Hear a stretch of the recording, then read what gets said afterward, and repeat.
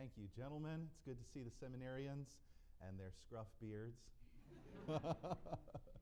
Wonderful. I tell you, that's stirring to me to see those men who are on the brink themselves of launching into ministry. It was kind of an eye-opening thing to me this summer, just in realizing how close these seminary guys are to dealing with undergrads. These guys are so close. They're very close. They're praying, seeking the Lord's face on what's next. And it's really exciting. In fact, that's kind of what I'm going to be talking about here this morning regarding what's next. If you could please take your Bible and turn with me to the book of Jonah. The book of Jonah. And I won't ask for the first person to get there to stand, but it can be a little bit difficult to find sometime. Amos, Obadiah, Jonah. I'm going to be preaching here this morning a new message to me, but a burden that's been on my heart for a couple of years.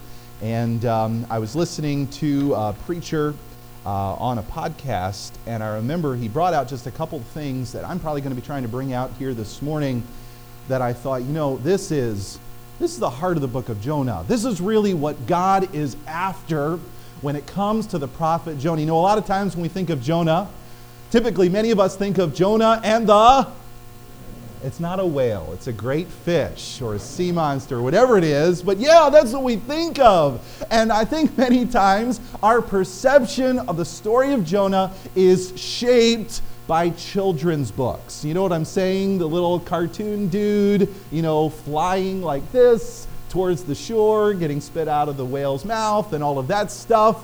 And I think many times in our minds, the point, the moral of the story of the book of Jonah is do what God told you to do right away. Wouldn't you say many times that what we think of, and we think, if we do what God told us to do right away, then we won't have to get swallowed by a whale, right?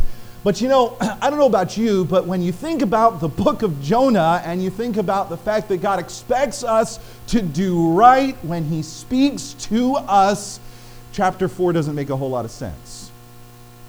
You ever notice that? You ever kind of wish Jonah just kind of stopped at the end of chapter 3? And that we didn't have to go on to chapter 4 to see how Jonah was still upset even after God had done a miracle through his life, and it's confusing, and we're like, what's going on? Jonah finally got around to doing what's right. Most of the children's books don't talk about chapter 4. They just talk about chapters 1 through 3. He didn't do right, then he did do right, then God blessed. The end of the story, go obey your moms and dads. That's typically what the children's book angle is on the book of Jonah. But as you begin to study the book, as you begin to study, and really I'm going to be focusing in on the very beginning of the book, because in the very beginning of the book we see the problem revealed that never got remedied in the whole book of Jonah. Really, the book of Jonah is a very sad book. The book of Jonah is not a victory, though there is a victory for some, because God is merciful, because God loves the people that He sent His Son to, the people He would send His Son to die for. God loves the world, that is true, and there is some victory in this book, but not for Jonah. And I want to talk to you here this morning. I want to spend some time just meditating on some of these verses and trying to get to the root of the problem with the prophet Jonah. And I think a lot of us here, we don't identify with Jonah because here you are in Bible college.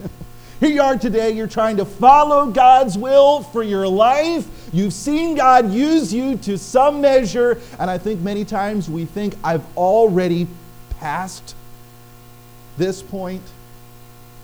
God called, right? God called me to the ministry, and so I'm following Him. God called me to Baptist College of Ministry, so I'm following Him. And I think many times we can think that the book of Jonah really doesn't apply as much to you or I here at this point in our lives. We've already surrendered to God's will. We've already started walking towards Nineveh, so to speak. And we're there, and we're good. And the book of Jonah is something we should study for the sake of studying our Bible, but ultimately that's not where I am. As I began to study this, I realized this is where I am. This is probably where you are too, if you really get down to it. And I'd like to preach to you here this morning a message that I've simply entitled, Running from Your Life. Can we open with a word of prayer? Lord Jesus, I do ask that you would bless this short time that we have together. I pray that you'd fill me with the Holy Ghost. God, I still don't have what it takes, whether this is a new message or a message I've preached many times before. I do not have what it takes, but I thank you that you do. And I ask, Father, that you'd fill me full to overflowing with your Spirit. I'm weak. I don't deserve it. But I ask that you would give me your unction and your anointing for this time. I want to thank you that you will. And I ask, Father, that you would speak to our hearts this morning. Speak to my heart this morning. And I pray, God, that you'd lift the lid off of our hearts and show us what's really in there. Lord, I pray that you'd bless now. In Jesus' name, amen.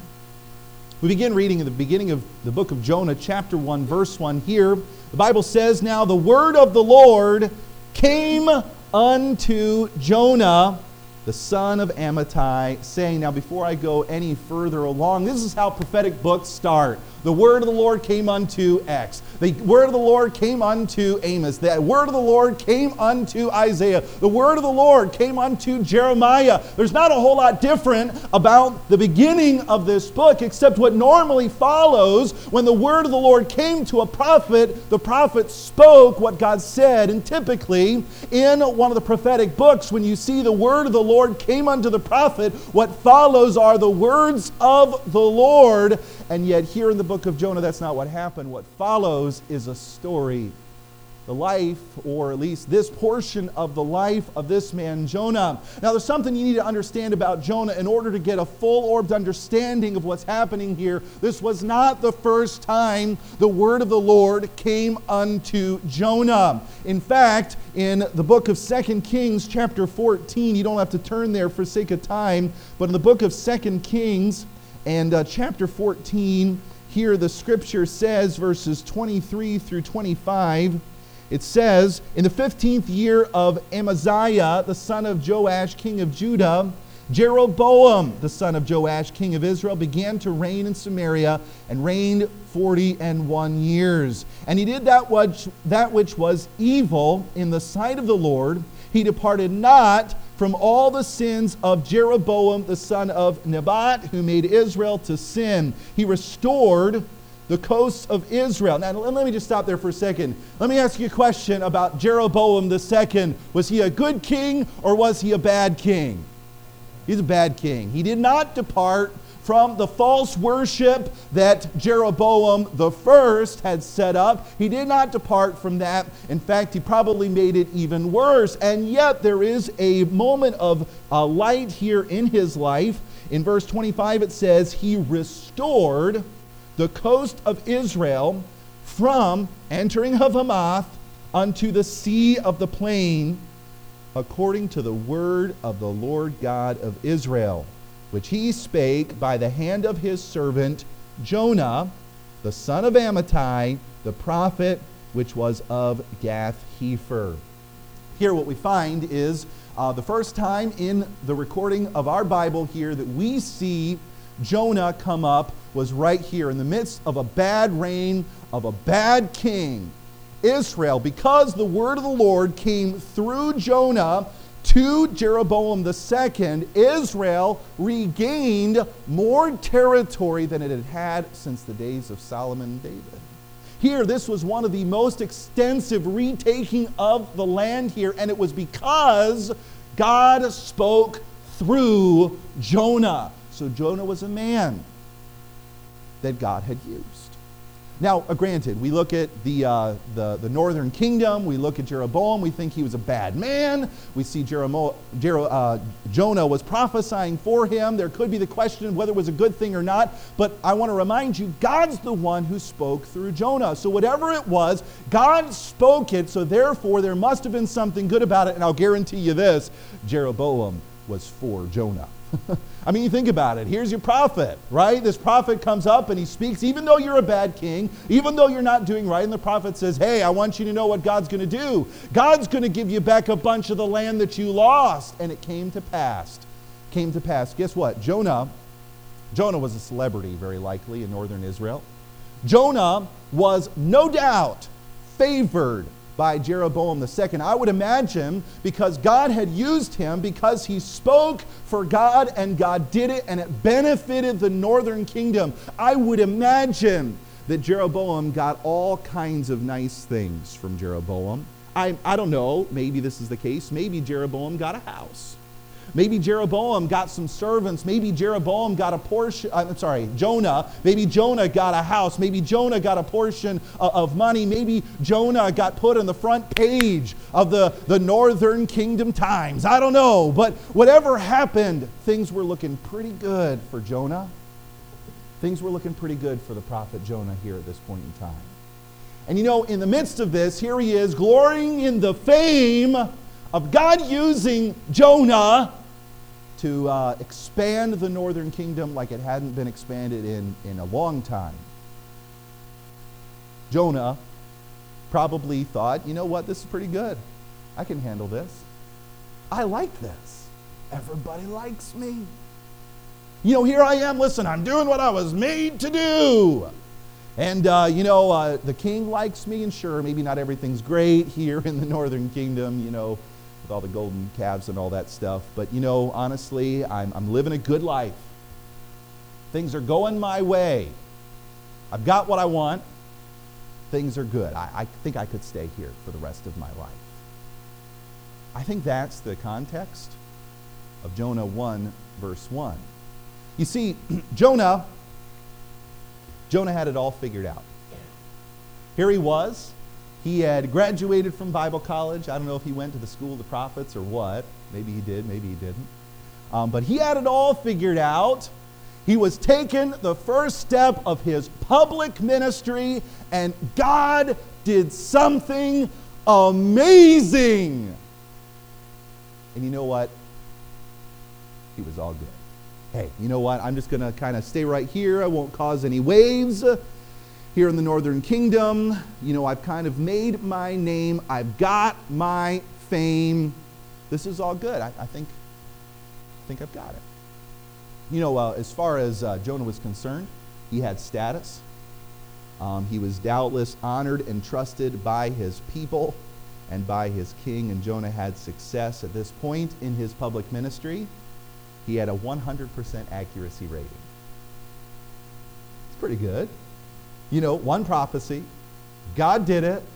Why don't I quit while the going's good, right? Pretty good. And it was at this point in his life that Jonah 1, verse 1 comes into play. Jonah thought he had it all figured out. But in verse 1, the word of the Lord came unto Jonah, the son of Amittai, saying, Arise, go to Nineveh, that great city, and cry against it, for their wickedness is come up before me. God has a way of taking us when we think we've arrived. God has a way of taking us when we have gotten into a comfortable place in life where we've got the status that we want, where we've got the success that we want, and God has a way of stepping into your status and success and your vision of the good life and messing it all up. God has a way of doing that. I want you to think about what's happening here. So Jonah, remember, he's like a celebrity in the northern kingdom. King Jeroboam II loves Jonah. He loves Jonah. And then here God decides to go in and say, hey, Jonah, I want you to go up to Nineveh. Now, Nineveh was the capital city of the Assyrian Empire, and the Assyrian Empire was not on good terms with the northern kingdom. In fact, not too long into the future, the Assyrian Empire is going to wipe the walls with the northern kingdom and wipe them off the map. And I'm sure at this point in time, there is a little bit of there's tension between the two kingdoms. I'm sure there's probably a little bit of fear on the part of Israel about that kingdom. And you might be sitting here thinking, well, wait a second. Wouldn't this increase his fame? You know what I'm saying? On the part of the northern kingdom? Because, if Jonah goes up and says, God's going to destroy you all. And if God does it, man, Jonah's reputation would just shoot through the roof. I mean, man, Jonah would be the most popular guy in the Middle East. So why did he run? How did this mess up Jonah's plan? Well, at this moment in time, at least in verses 1 through 3, we don't see any account of what Jonah was thinking at this time. But if you turn over to chapter 4, you actually do see what Jonah was thinking. You actually see implied why Jonah ran. I'm trying to build a case here, just in the context of this book right here. Verse 4, this is right after Nineveh repented and turned to God, and God turned from what he was planning to do to them. In verse 1, it says, "But it displeased Jonah exceedingly, and he was very angry." You would think a prophet would be excited that people get right with God, wouldn't you? You'd think that a man of God would be excited that people got saved. Well, look at what it says in verse 2. "And he prayed unto the Lord and said, I pray thee, O Lord, was not this my saying when I was yet in my country?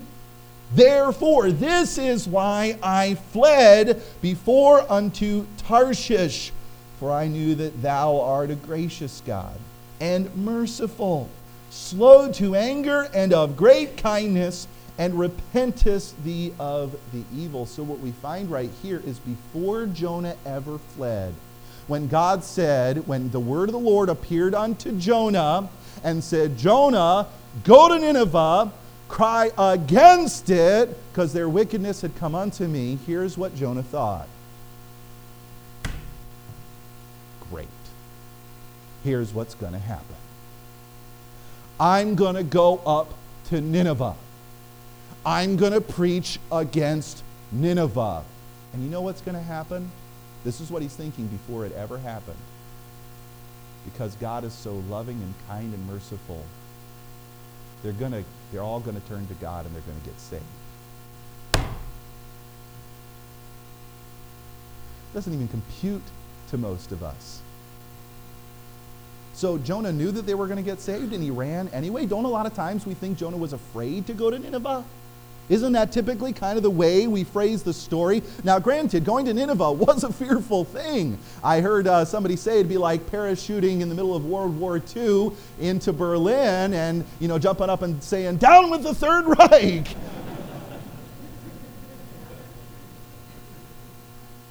But Jonah didn't run because he was afraid.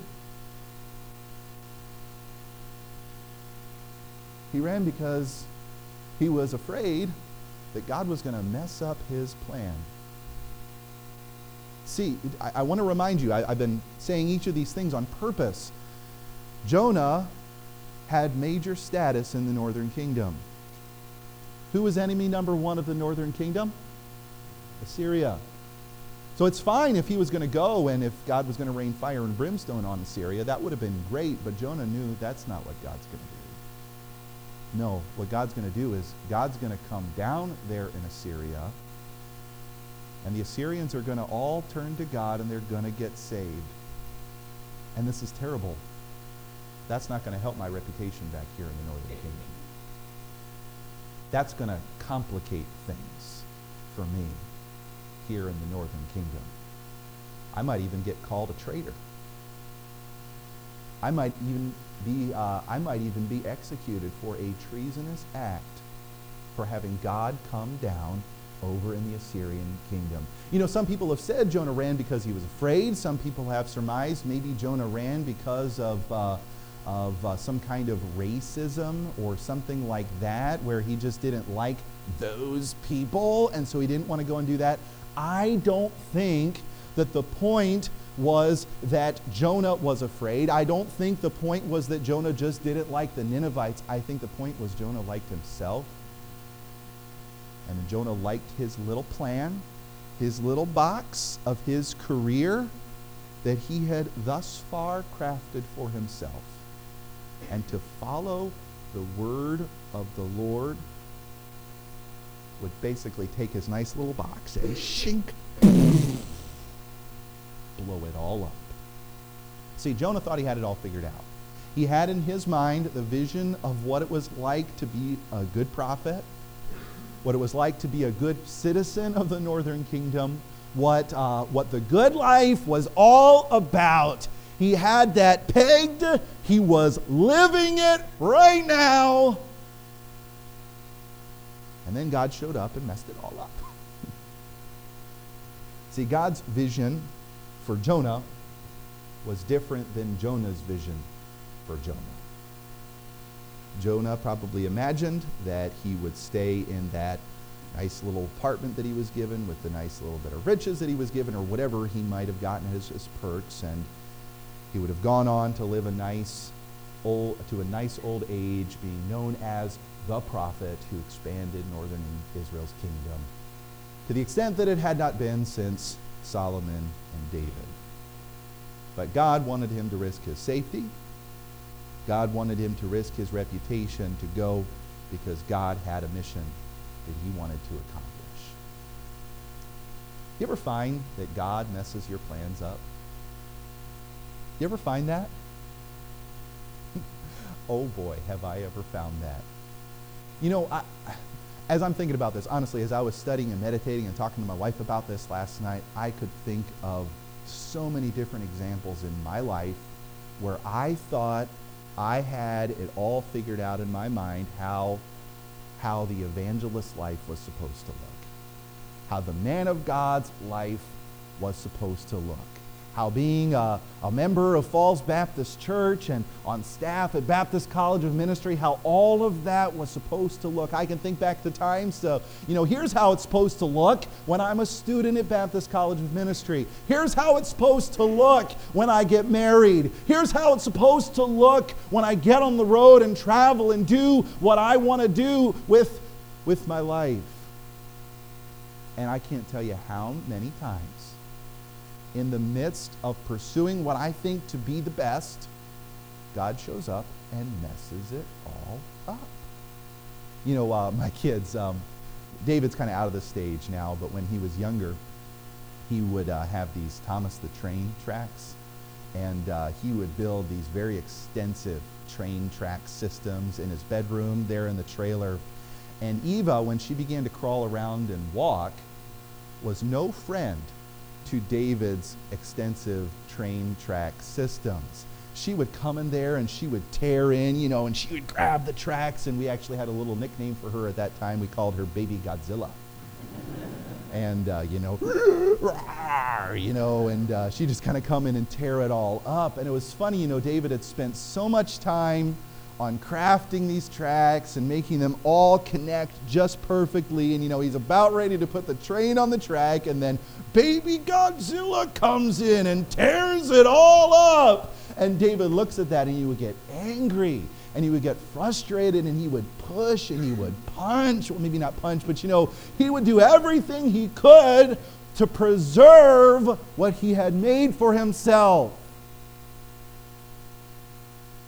And I think sometimes when we have our vision for our 5-year plan or our 7-year plan for some of you here at BCM, we have our vision for how our last week of the 9-week block is going to end up, or our vision for how our Christmas break should be, or our vision for how our night at home without much schoolwork is supposed to go, or we have our vision with how traveling with Mr. Bosler should go, or we have our vision with how the first step out in ministry should go, or we have our vision with how courtship should go, or we have our vision with how that test this morning should go.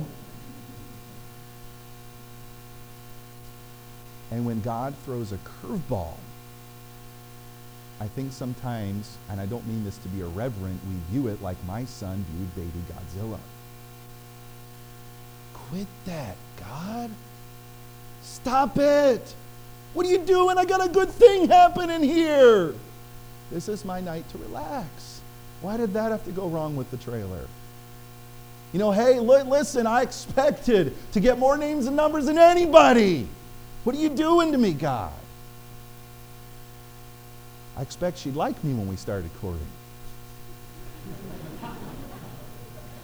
This is not how I pictured this. You laugh now.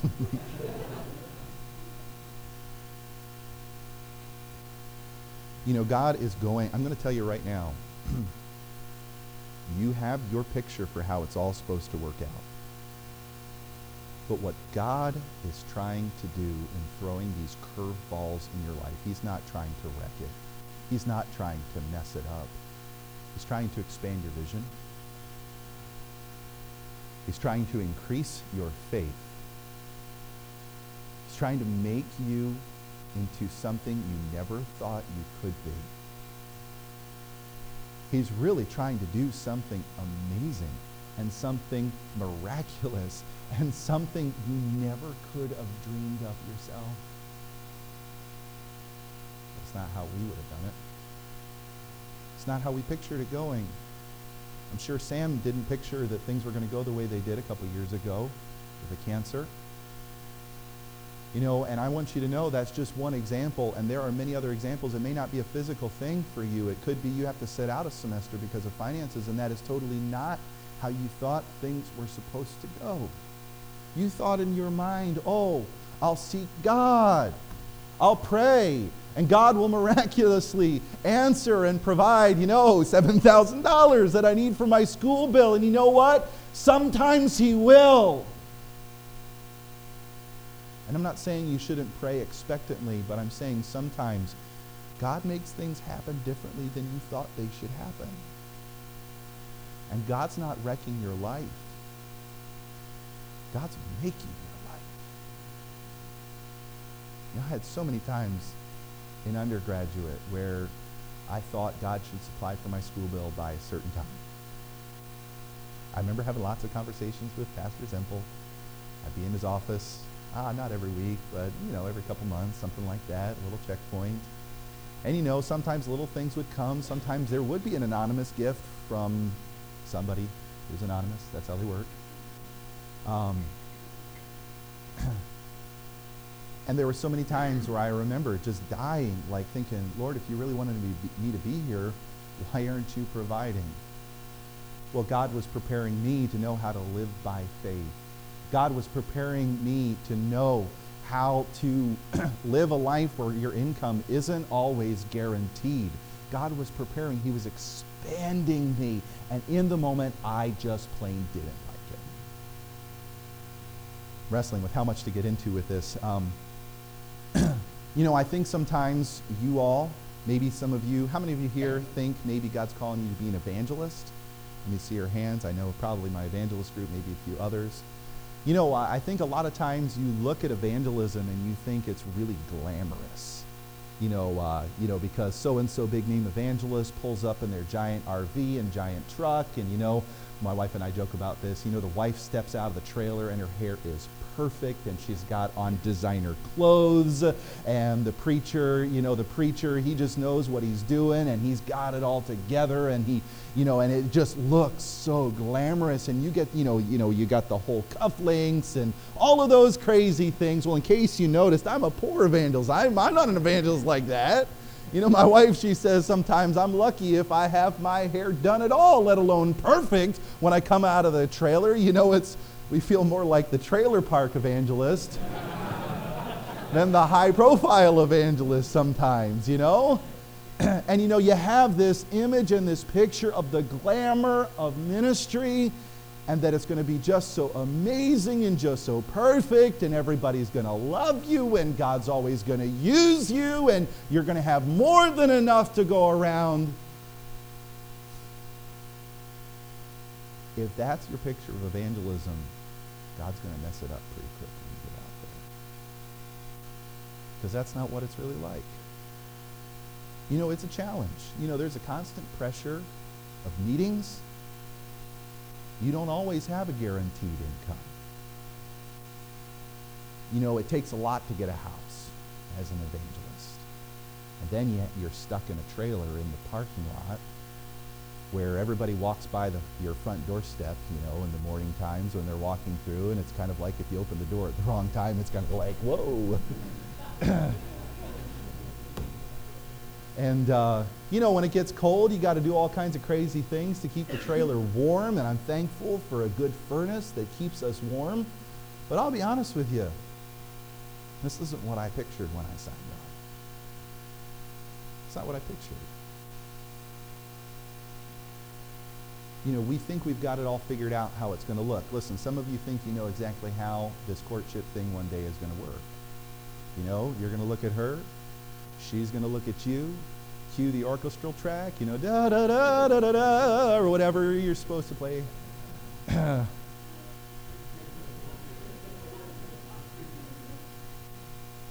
Did it ever occur to you guys that, I'm sure there's probably some upperclassmen and probably some seminarians that are praying about some things right now, I would imagine. I got everybody's attention right now. and we guys, we have it in our minds, we've been praying for, like 2, 3, 5, 7 years. And, we just kind of imagine that, when our dad calls her dad, it's going to be like, we've been praying that you would call for years. And, we just kind of imagine that, when dad talks to the girl, she's going to have to pick herself up off the floor because she's already Twitter-pated, and she's just, wow, this is great, and she's going to say yes, right away, and this is going to be awesome and amazing, and then you find she's really wrestling with it.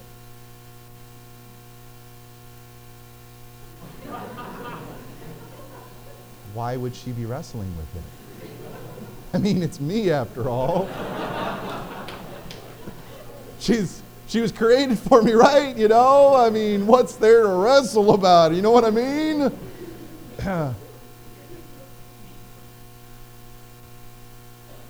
I remember, I don't know if I should say, okay, I'm just going to say it.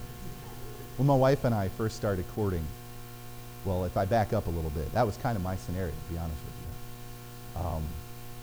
My wife had in her mind a picture of what the guy that she was going to marry was supposed to be like.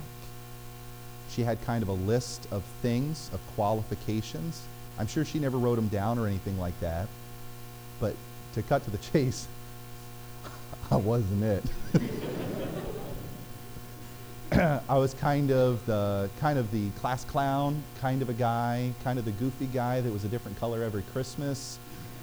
Literally, look back at the pictures. One year we did a Tom Sawyer Christmas and I was Jim the slave. The next year, so I was brown that year. The next year we did an Italian Christmas and I was the meatball. So I was red that year. The next year we did the Grinch who stole Christmas break and I was green. So, that kind of a thing, as much as you guys might think that might endear you to whoever, maybe there's some unique girl that it would. But at least in my case, I was the goofball. And she just didn't quite see it at first. And I'll be honest with you, it took her, May all the way through November. Talk about insecurity. Oh, good night. I spent however many months that was thinking, what's wrong with me? Wouldn't she say yes? And then she said yes. I remember I actually preached. I was an intern that fall semester, and I preached in the Wednesday evening service, Trading Trauma for Triumph out of James chapter 1, and as an undergraduate. And that night, I found out that she had told her parents, I think we can start this thing. And I thought, yeah, it was because of my preaching. That's the way to win a girl, absolutely. And but then, the whole letters had to come in and all that stuff, and from the parents, and that took a little while. And then I remember I was monitoring the mail like a hawk. because I was waiting. I think my parents had already sent in the letter of intent to the student affairs office, and I was waiting on her parents, and I was scoping out the church office. I think I even flipped through all the mail to see if anything came, and I think I was the one who found it, and I ran it to Pastor Schultz's office, and it's like, the letter's here, and in my mind, I'm thinking, oh yeah, he's going to open up this letter, and he'll open up the letter there, and then I'll be able to walk down, and I'll be able to talk to her, and oh, this is going to be great, this is going to be amazing. And he opened it up, and this was like the beginning of November, something like that, maybe the end of October, and this would have been the very beginning of November. And he was reading it, and Danny Wickham and Shirley Wickham, upon praying and all this stuff, we believe that our daughter Abigail Joy Wickham can begin courting Robert David James Bosler on Thanksgiving break.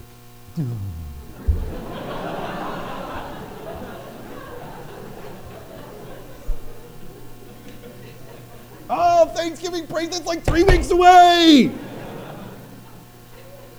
Those were the roughest 3 weeks of my life. But, in my mind, I'm thinking, here's how it's going to be. It's going to be amazing. We're just going to be driving down to Indiana because we're going to go down Mrs. Hoffman, which weirdly enough is now my stepmother-in-law. At that point, she was just a family friend, crazy stuff. She was our chaperone. She was going down to Indiana too, and we were going to drive together. And I'm thinking, I'm going to hardly be able to keep my eyes on the road, and she's going to be staring at me, and it's just going to be, all the crazy feelings inside of here. And I remember as we started driving down to Indiana when that day finally came, I remember, I was all about it. And I think you guys need to recognize that, you may be convinced, and she needs to come to convincement too. And to be honest with you, God had given her life to start, but she wasn't yet totally convinced. She believed God wanted her to start the courtship, but she was still wrestling a little bit.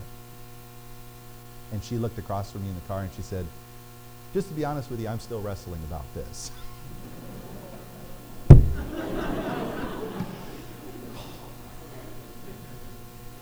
Ow.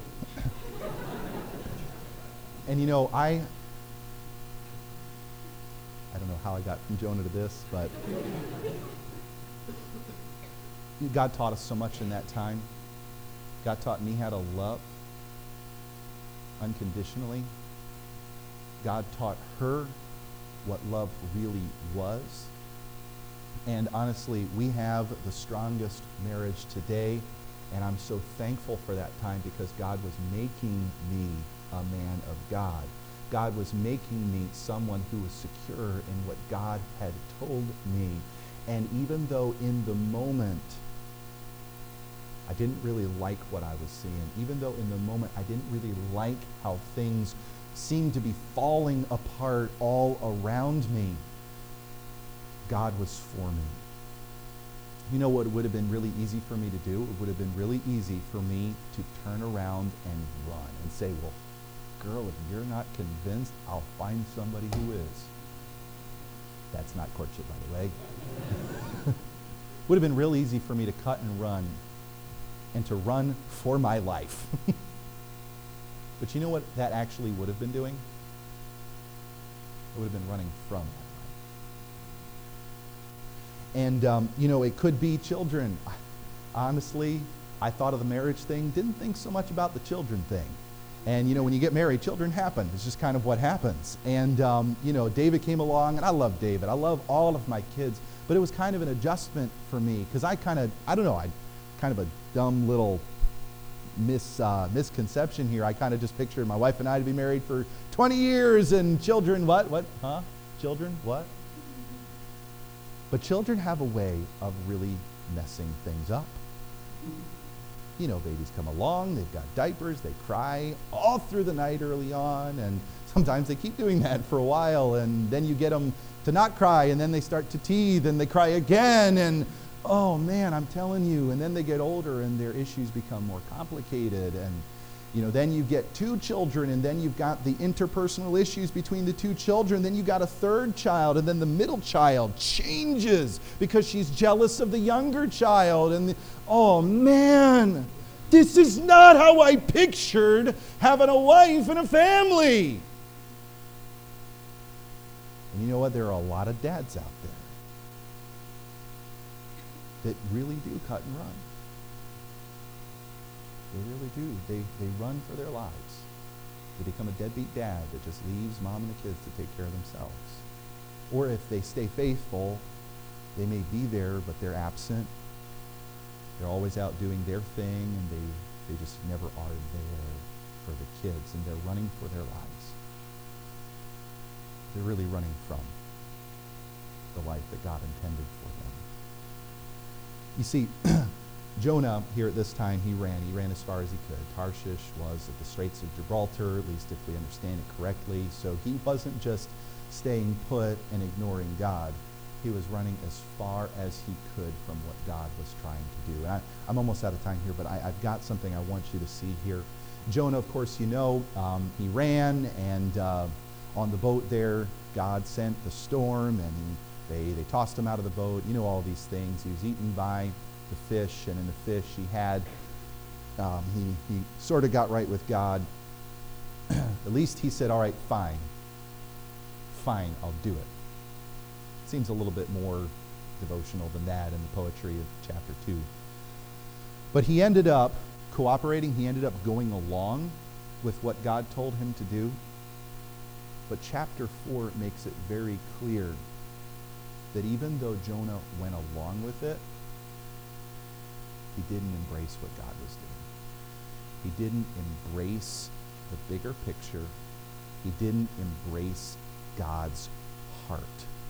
And I found in my life when God throws curveballs, it's real easy sometimes just to grit your teeth and push through and to say, well, I really don't like it this way.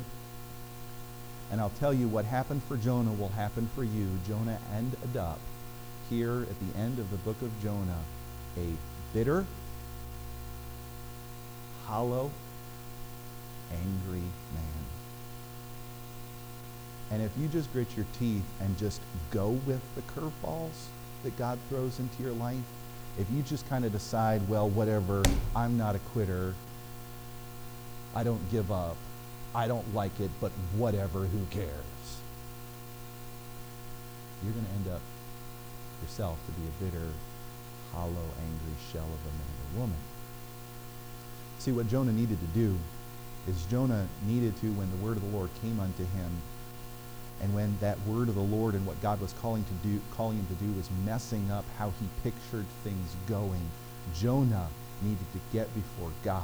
And Jonah needed to say, God, I don't understand what you're doing, but I'm willing to make any sacrifice for you.